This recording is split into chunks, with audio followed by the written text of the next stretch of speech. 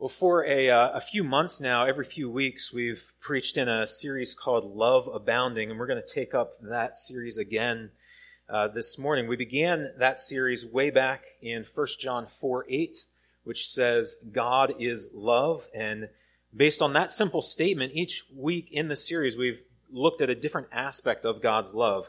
And particularly, we've focused on the aspects of God's character and of His love that don't mesh with our cultural definition of love. And so we've talked about things like His judgment and His discipline and His commitment and His authority and how He endures even betrayal, and how all of those things are in fact an expression and come from this God of love. They are not contrary in the least to His love. And our aim in this is that we'd both better understand Him as the God who is love, and also better understand what it means to be called as people of love. What does it mean to love other people like God has loved us? As we come to God's Word this morning, we're going to look at the connection between love and suffering. Again, this is not a common connection that the culture makes when we think about love. So we're going to think about love and suffering. Here are the texts that you'll hear read in just a second. First, Kathy's going to come and read for us Galatians chapter 2, verse 20. This will be our main text for this morning, and you'll hear the Apostle Paul succinctly, in a very compact way, describe how the love of Jesus is now at work in him personally. And that's going to be the main text that we meditate on this morning. Then Wayne will come and read for us Luke chapter 7, verses 36 through 50. This is just one example among many that we see in the Gospels of Jesus' love in action. Don will then come and read 1 Corinthians 13, verses 4 through 7, which is a description of what love looks like. And despite its popularity at weddings, it was not written for weddings. It was written just as a common, everyday description of what Christian love looks like. And then lastly, Anna will come and read for us from 1 Peter chapter 4, which tells Christians that we should not be surprised by suffering. Rather, we should rejoice insofar as you share in Christ's sufferings, which is where we'll end by the time we're done this morning. So let me just pray again briefly, asking for God's help, and then, readers, I invite you to come forward and read for us. Lord, we turn now to your word, and it is just that. It is your word. And so would you empower it for us this morning? Speak to us, we pray. Not for our glory in any sense, but for yours, that you would be upheld and honored and cherished and treasured among us. Lord, help us better understand what it is to be loved by you. It's in Jesus' name that we ask these things. Amen. Galatians 2:20. I have been crucified with Christ, and it is no longer I who live, but Christ that lives in me. And a life which I now live in the flesh, I live by faith in the Son of God, who loved me and gave himself up for me. This is Luke 7, starting in verse 36. One of the Pharisees asked him to eat with him, and he went into the Pharisee's house and reclined at table.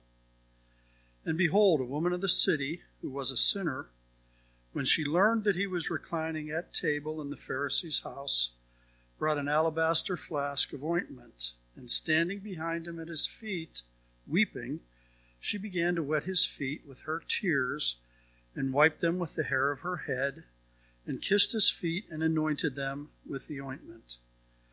Now when the Pharisee who had invited him saw this, he said to himself, if this man were a prophet, he would have known who and what sort of woman this is who is touching him, for she is a sinner.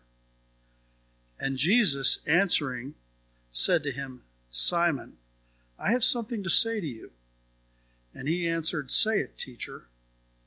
A certain moneylender had 2 debtors. One owed 500 denarii and the other 50. When they could not pay, he canceled the debt of both. Now which of them will love him more? Simon answered, the one, I suppose, for whom he canceled the larger debt. And he said to him, You have judged rightly.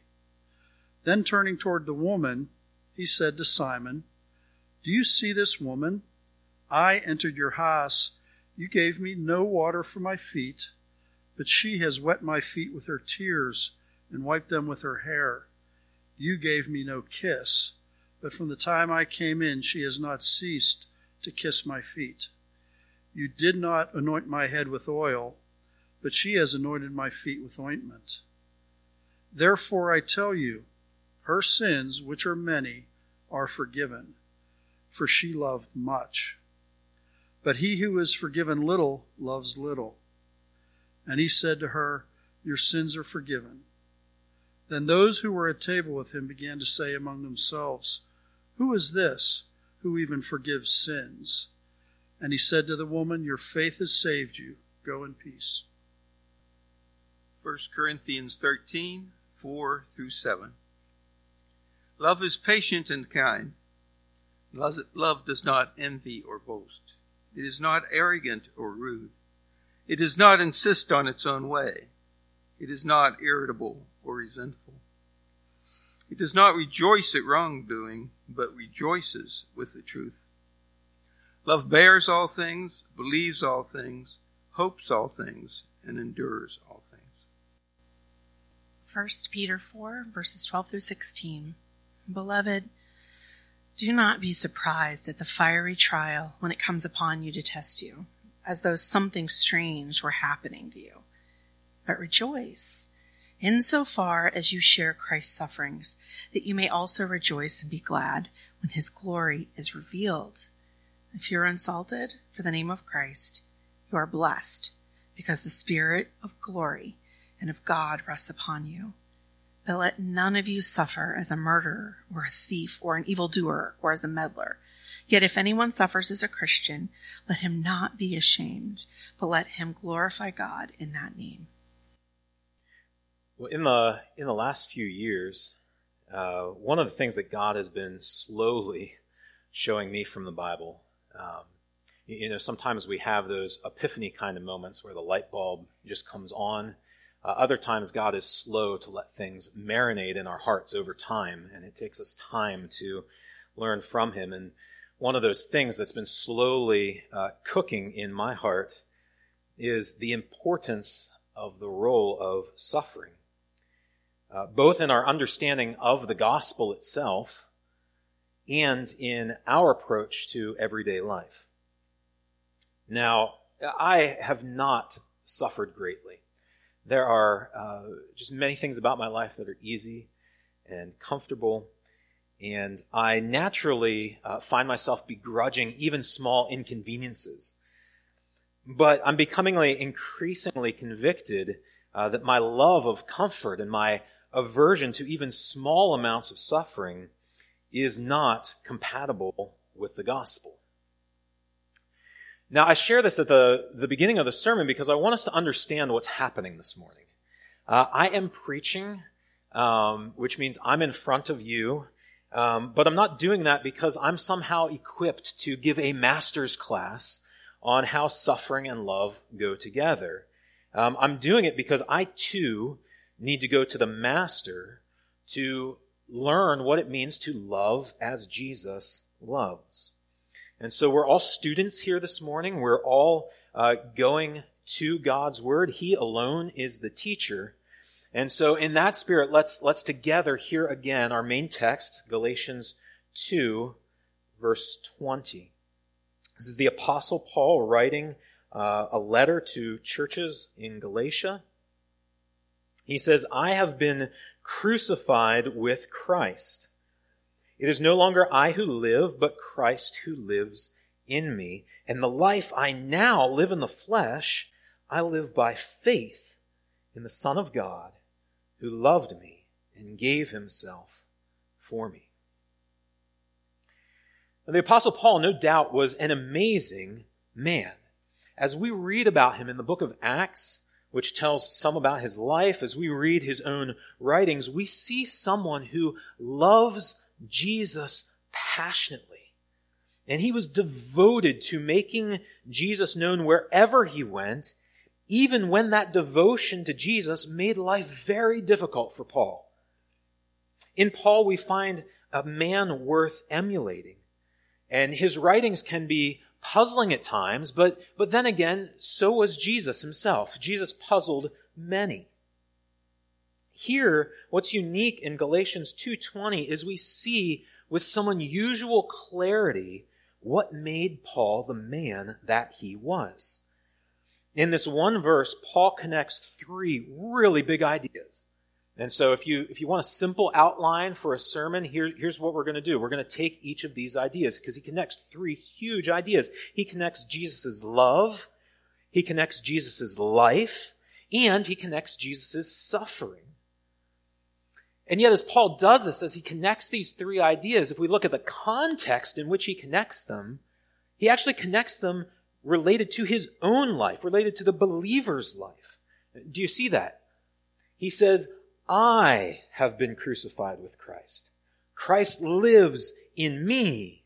He loved me and gave himself for me. And so the context, the medium through which we see these three big ideas connected is Paul's life, which is to say just the Christian life. The love of Christ, the life of Christ, the suffering of Christ. Paul sees these things connected intimately to his own Christian experience. I simply want to follow that pattern this morning, and so I want to help us see how trusting in Jesus' self-sacrificial love for us should then produce in us a glad-hearted willingness to sacrificially love others. You see, when we understand how love and suffering went together for Jesus, it becomes much clearer how they went together for Paul, and therefore how they should go together for us. So we're going to hit each of those three ideas. Let's begin with Jesus' love.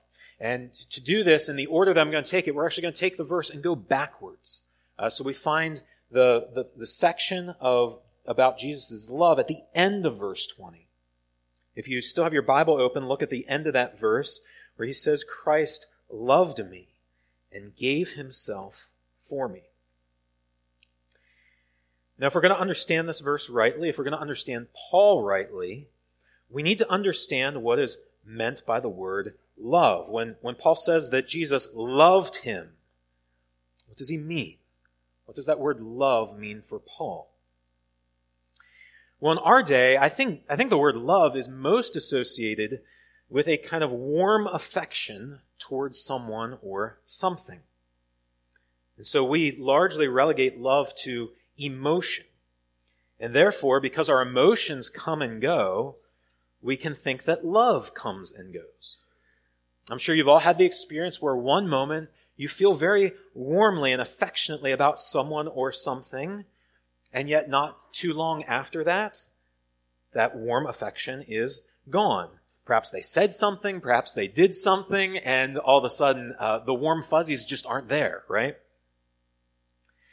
Another way that the culture sometimes defines love is to keep it only relegated to romantic love.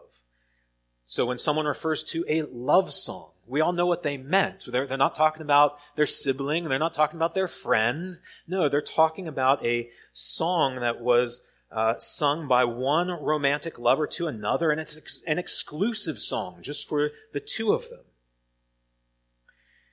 And so while those concepts of love aren't wrong, those kind of warm, affectionate feelings or romance, they're not wrong. They are woefully inadequate for what Paul means when he says, Christ loved me. Paul isn't talking about warm fuzzies. He's not talking about romantic passion. And if we carry those kinds of definitions into Galatians 2:20, well, we're going to be like a small child who at the beach, he takes some sand and puts it in his bucket and turns to his parents and says, look, Dad, I have the beach in my bucket. In a way, that's true, but the beach is so much bigger than what that small child can fathom. And so is the love of Christ. It is just so much more sweeping than those definitions that we might commonly give to love. Brothers and sisters, the word translated love in Galatians 2:20 is the Greek word agapeo. Ancient Greek, which is the language that Paul wrote in, it had 6 different words for love. And so we talk about, my kids talk about macaroni and cheese the same way I talk about my wife. We use the same English word, love. But Paul had 6 different words at his disposal for love, and he chose the word agapeo. Agape love is the kind of love that carries a deep commitment and faithfulness with it. The counterpart in Hebrew in the Old Testament is the word hesed, which is often translated steadfast love. This is the kind of love that Jesus has for Paul. This is the kind of love that Jesus has for his people. It is agape love. It is hesed love, steadfast love. Think about depth of compassion mixed with unswerving commitment. That is a agape love. And that is what Paul has in mind when he says, Christ loved me. The author Dane Ortland reflects on the portrait of Jesus that we find in the historic gospel accounts, and he gives what I think is a very helpful reflection. So let me read you about a paragraph and a half. He says, when we take the gospels as a whole, so think about reading all 4 gospels cover to cover. When we take the Gospels as a whole and consider the composite picture given to us of who Jesus is, what stands out most strongly? Well, yes, he is the fulfillment of the Old Testament hopes and longings. Matthew 5:17. Yes, he is the one whose holiness causes even his friends to fall down in fear, aware of their sinfulness. Luke 5:8. Yes, he is a mighty teacher, one whose authority outstrips even that of the religious PhDs of the day, Mark 1:22. But now listen to this.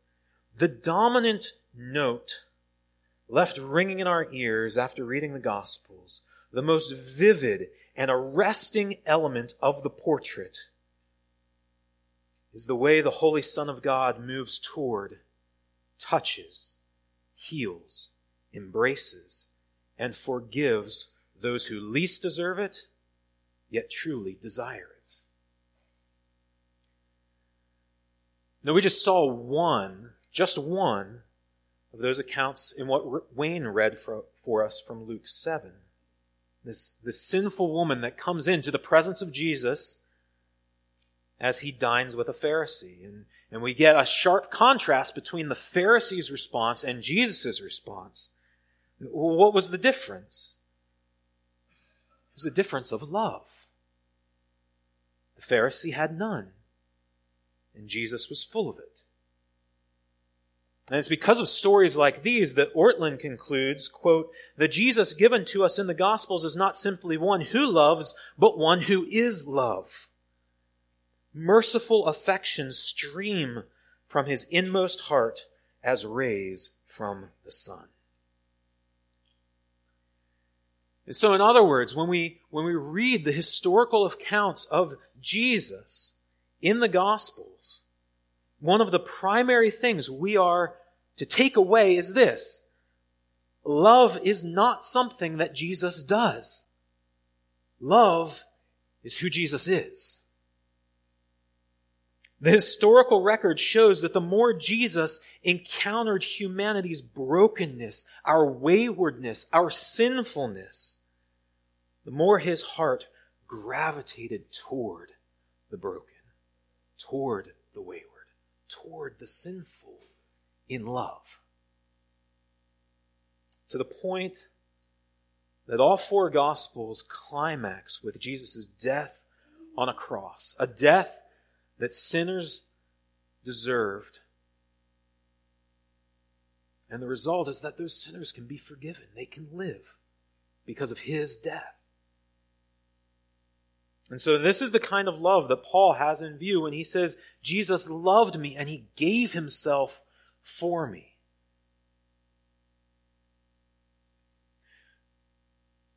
On the cross, Jesus took the brutal punishment that our sins deserve. And so if you take a moment and just pause and think of your worst moments. We don't like to do this as people. But I encourage you, take a moment and think of perhaps those words that came out of your mouth that you've wished that you could just take back. Think of perhaps the secret sin that you hoped no one would discover. Or consider maybe the self-serving or pleasure-seeking patterns that you just can't seem to shake. Thoughts, the attitudes, the actions that you think about. If other people knew this about me, they would just desert me. They'd leave. We all have those experiences. I have them.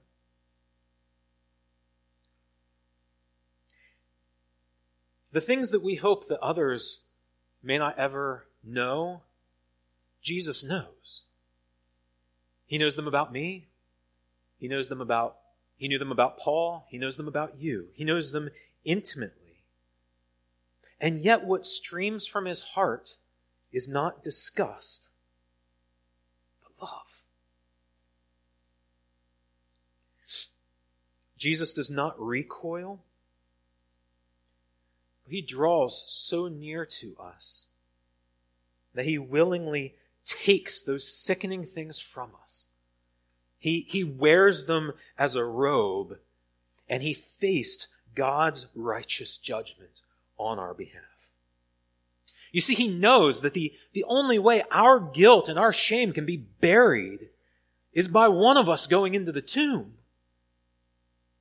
And his agape love, his hesed love for you is so strong that he looks at you on compassion and he says, I will face hell for you, that you may not face it if you trust me. I mean, this kind of love is almost hard to imagine, isn't it?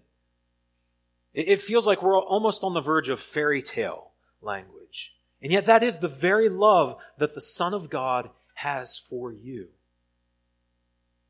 Who else would do such a thing for you? Who else would do such a thing for me? No one but Jesus. And so, the love of Jesus is unlike any other love that we will ever experience. It never grows cold. It never grows distant. Even at our worst moments, Jesus is full of compassion and tenderness. And yes, at times he may rebuke us, but even these rebukes spring from his love. They're intended for our good by the one who died in our place on the cross. And so we begin with the love of Christ because it is just the foundation of everything in Galatians 2:20, and indeed the foundation of everything in the Christian life.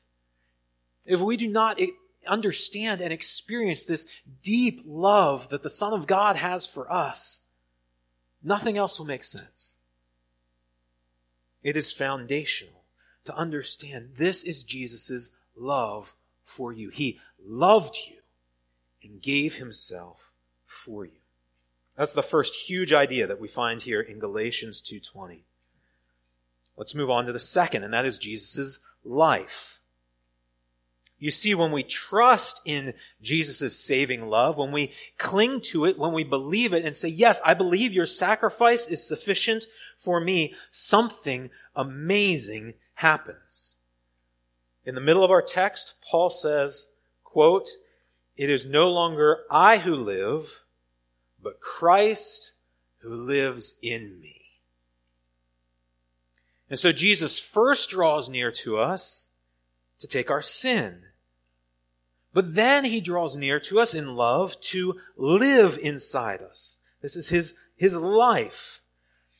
Some of us have grown perhaps too used to this idea, to the point where the strangeness of these words has worn off. And you think, as you hear those words, well, it's no longer I who live, but Christ who lives in me. We just think, well, of course, I've read that before. I know that. Maybe I've heard sermons about it. But wait, just read this with fresh eyes this morning. Christ lives in you. To Paul, the idea that Christ lived within him, it wasn't some abstract idea. It was a part of daily experience.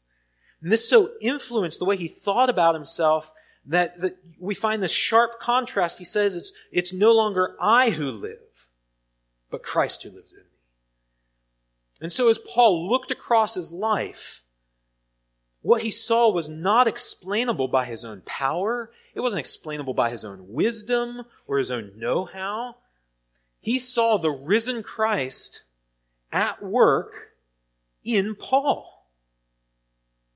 And so to Paul, Jesus is not just some amplifier, as if Jesus gave him some extra juice to some of his own natural gifts and abilities. No, Paul saw his old nature completely replaced with a new one. Do you hear that? It's no longer I who live. It's gone. It's no longer I who live, but Christ who lives in me. There's something new. There's something different that has come into my life, and his name is Jesus Christ. He lives in me. Well, what does this difference look like? Well, in light of the last point, one of the ways it looks like is on the topic of love. Philip Ryken, in his book, Loving the Way That Jesus Loved, observes that if we take a passage on love, for example, we heard part of 1 Corinthians 13 read earlier, we can substitute Jesus' name for the word love, and it seems perfectly natural. Let me read what Don read for us, and I'm just going to substitute the word Jesus for the word love, and just see, well, doesn't this kind of make sense? Jesus is patient, and Jesus is kind. Jesus does not envy or boast. Jesus is not arrogant or rude. Jesus does not insist on his own way. Jesus is not irritable or resentful. Jesus does not rejoice at wrongdoing, but Jesus rejoices with the truth. Jesus bears all things, believes all things, endures all things. It's true. It's what we see in the Gospels. But notice the difference, and I would even say the discomfort, if we substitute our name in for the word love. So I'm going to do this with my name. I would suggest just in your own mind, do this with your name. Nate is patient. Nate is kind. Nate does not envy or boast. Nate is not arrogant or rude. Nate does not insist on his own way. Nate is not irritable or resentful. Nate does not rejoice at wrongdoing, but Nate rejoices with the truth. Nate bears all things, believes all things, endures all things. We can feel the dissonance, can't we?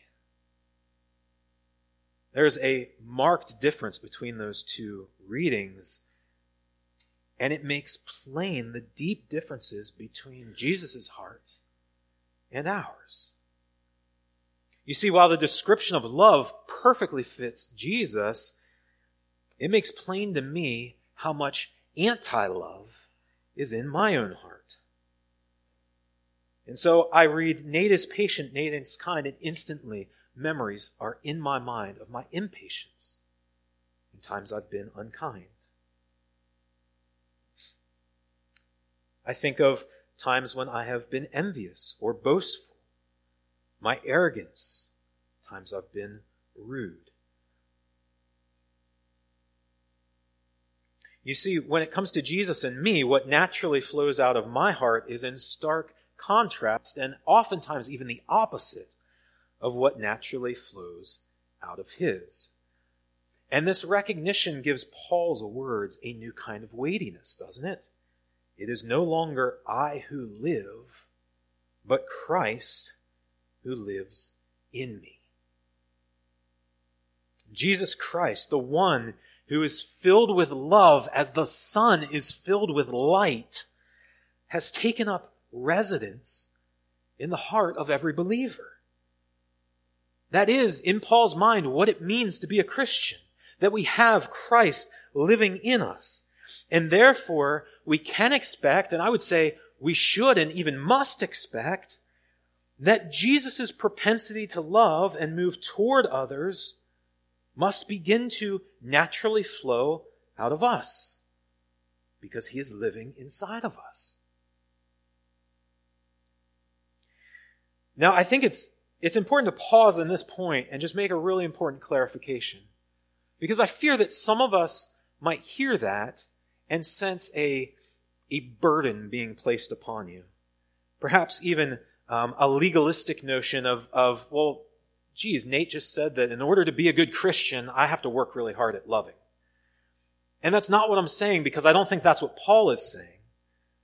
I'm not saying, you need to work harder at loving. What I'm saying is that if you are a Christian, you will find that you have a new power to love. It is a power that is alien to your own striving and to your own work. And yes, sometimes it will be a laborious thing to love others, but because of this reality that Jesus, the God of love, lives inside of you, you will find a new power to love. That's what regeneration is. That's what being born again means. Jesus is inside of you.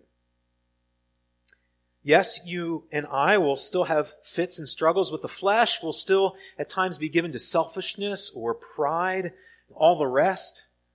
But all Christians, if we see rightly, will also see a new nature, a new identity, a new power alive in our souls.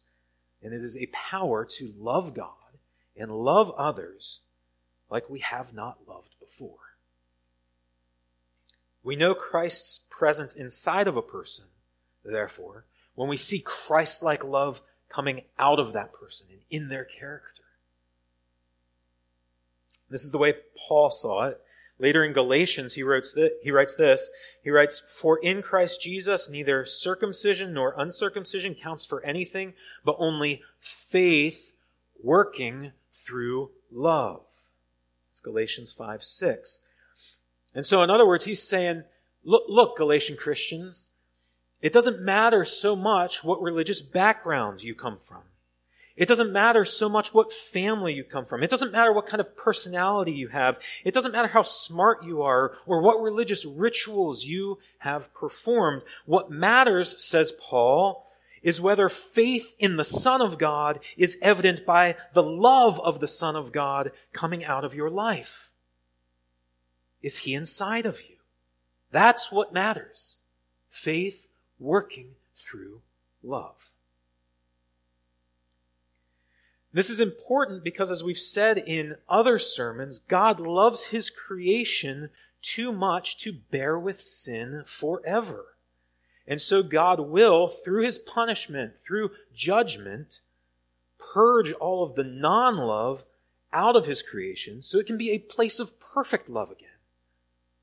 And so if the only thing coming out of me is anti-love, if that's the trajectory of my heart, I am at odds with God. If we are either a part of his revitalization project, or we are against it.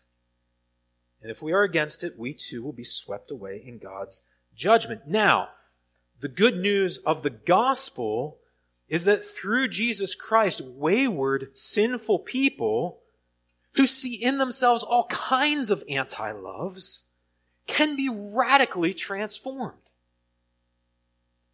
By trusting in what Jesus has accomplished on the cross, we can not only be forgiven of our sins, but then this reality can happen to us. Jesus himself can take up residence inside of us, and as a result, his defining characteristics, the chief of which is love, right? That's what we've already said, now begin to flow and define us. And so if anyone here questions whether they are in Christ, well, the answer is not try harder. That will get you absolutely nowhere. The answer is to trust more fully. To ask God not only for his forgiveness, but then, as Romans 5:5 tells us, to pour his love inside of our heart. That's just another way of talking about Christ living in us, that God pours his love into our hearts. It's only through the gospel that the life and the love of Jesus can be in you, can be in me. And so we've seen Paul talk about the love of Christ, the love that he has for us, and how that leads to trust and faith in his love, and he actually comes to then live in us. And so let's come to the third and final point. And we're just going to connect what we've already said and begin to get a little more practical as we think about Jesus' suffering. And the question before us is, okay, well, what does it look like for someone to have the life of Jesus inside of them? I mean, just kind of boots on the ground. What does that look like? How can I observe it? Well, often it looks like a cross. We see this both at the beginning and the end of our text. And so if you still have your Bible open, look again at verse 20, Galatians chapter 2. See it at the beginning. I have been crucified with Christ. That word is intentional. He's not writing poetry. He's being very particular. I have been crucified with Christ. It is no longer I who live, but Christ who lives in me. In the life I now live in the flesh, I live by faith in the Son of God who loved me. And here comes suffering again, and gave himself for me. That giving himself was giving himself unto death. And so we have crucifixion at the beginning of the text. We have Jesus giving himself for Paul at the end of the text. And I think what Paul means is that the Christian life is a cross-shaped life. Yes, in the cross we find our redemption.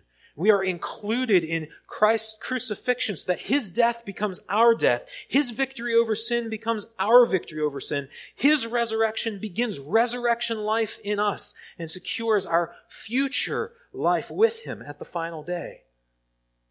But the cross is also the intended shape of our day-to-day life as followers of Jesus. And so we might remember Jesus' famous words, if anyone would come after me, let him do what? Deny himself, pick up his cross, and follow me. Now, I've been a Christian for 25 years, and I've heard a wide variety of explanations of what it means to pick up your cross. But here's what I think it means. I think Jesus is getting at the point that love always costs us. Love always has a cost. Doesn't matter whether we're talking about love toward God or love toward other people. By its very nature, love puts the beloved before yourself. Meaning that necessarily, whether we realize it at that moment or not, loving someone or something else is an act of denying yourself. After all, isn't that what we see so clearly in Jesus' cross? Jesus did not go to a cross because he thought that suffering just had some high moral value and that good people suffer. That's not why he went to a cross. He went to the cross compelled by love for sinners like you and me. That's what we find at the end of our passage, right? He loved me and gave himself for me. Those things are connected. They're not separate. He went to a cross. He suffered because he loved. And so what does it mean to embrace our cross as Jesus intends? Well, it means embracing the call to love. It means embracing the cost of love. It is costly to be patient. It is costly to be kind. It costs us to resist envying and boasting. And if you've ever wanted to insist on your own way and yet you've bit your tongue to try to love that other person, you're aware of the cost. It's costly to forbear and have hope for other people especially when they fail you again and again. Love may have a financial cost. It will surely cost you your time. Love will require you to change your priorities, maybe your schedule, maybe even your job or where you live. And there is a very likely chance in this fallen world that you will be rejected or betrayed by someone that you love. Living a cross-shaped life means that none of these things is a reason to give up. Jesus loved even though he was often misunderstood.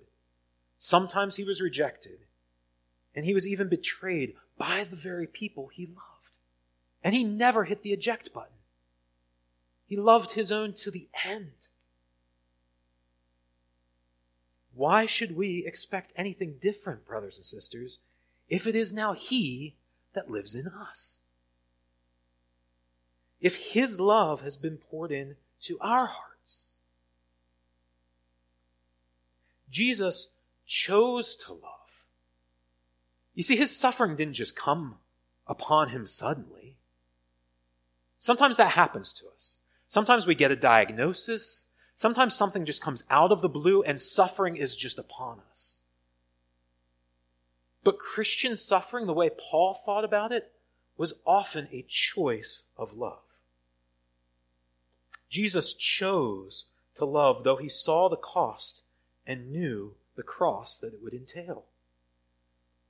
And so, beloved, I think that if we have him living inside of us, we will find ourselves also willing to suffer loss so that others may benefit from our love. You might be thinking, where? Like, where in my life does this happen? Well, it can happen anywhere. One very practical example of this is in our very church relationships with one another. One of the things I love about the covenant that we ratified as a membership a number of months ago is that the first resolution makes this point just crystal clear. The whole first resolution is about love. Let me read it to you. It says, because God is our loving Heavenly Father, we will exercise tender, affectionate care for one another. We will weep in one another's sorrow and rejoice at one another's happiness. We will aid one another in sickness and distress, and will subordinate our physical comfort to one another's spiritual good. Do you see how that resolution connects love to cost, love to a type of suffering or a type of discomfort? Because God is loving, we're saying we will love one another as God loves us. That's very biblical. That's what Jesus commanded us to do. Love one another as I have loved you. And one implication is that we will therefore subordinate, we will give up our own physical comfort for one another's spiritual good. That might mean that you rise a little earlier in the day so that you have time to pray for other brothers and sisters. It might mean interrupting your day, your to-do list, because someone comes to mind and you realize, I haven't talked to that person in a while. I wonder how they're doing. It might mean hearing about someone's some suffering that they're walking through, and you want to weep with them. You want to come alongside them, and so you alleviate their suffering. It might be by giving up your time, visiting with them. It might be meeting some of their physical needs. It might mean knowing that another brother or sister in the body, they're just having trouble getting into the Word of God, and so you're saying, hey, a few times a week, can we read the Bible together? I'll call you on the phone. I'll meet you for coffee. I'll give up my time for you. That's what it means to love, to subordinate our physical comfort to one another's spiritual good. It doesn't have to be complicated. It doesn't have to be huge and momentous acts and feats of love, although I pray that we would do that for one another. Opportunities to love are all around us. This is the cross-shaped life. It's the life that Paul lived. Empowered by the life of Christ in him, Paul loved God and other people so much that he had physical scars on his back to prove it. Paul, like Jesus, could have avoided all that pain. He could have avoided the constant reshuffling of his plans. He could have settled down, had a nice house, nice family, nice kids, 2 cars, maybe a garage. He could have had all that. All he would have had to do was stop loving people and loving God so much that he preached the gospel wherever he went. But he didn't do that. He couldn't. Because he loved his Lord and those people too much. I love his words in 2 Corinthians chapter 5. He lets us into what further controlled him. What compelled him to make these kinds of decisions. He writes, "For the love of Christ controls us, because we have concluded this, that one has died for all, and therefore all have died. And he died for all, that those who live might no longer live for themselves, but for him who for their sake died and was raised." This is the secret to understanding those passages like we heard from Peter. He tells us to rejoice in our sufferings. It's strange, isn't it? I often think about rejoicing in our sufferings. The key is that Peter and James and others saw that as they suffered in the call of love, as they suffered in the mission of Christ and for the service of God's kingdom, their very suffering was a participation in Christ's sufferings. Because they were living empowered by Christ's life, and they were loving the way he loved. And so even their sufferings testified to this idea that it was Christ who lived in them. And that made them rejoice. Let's pray that this would also be true of us, that our normal day-to-day routines would be cross-shaped. That the love of Christ for us and the life of Christ in us would compel us to choose love, despite what it may cost us. That we would be willing to be inconvenienced or even suffer for the same reason that Jesus did, for love.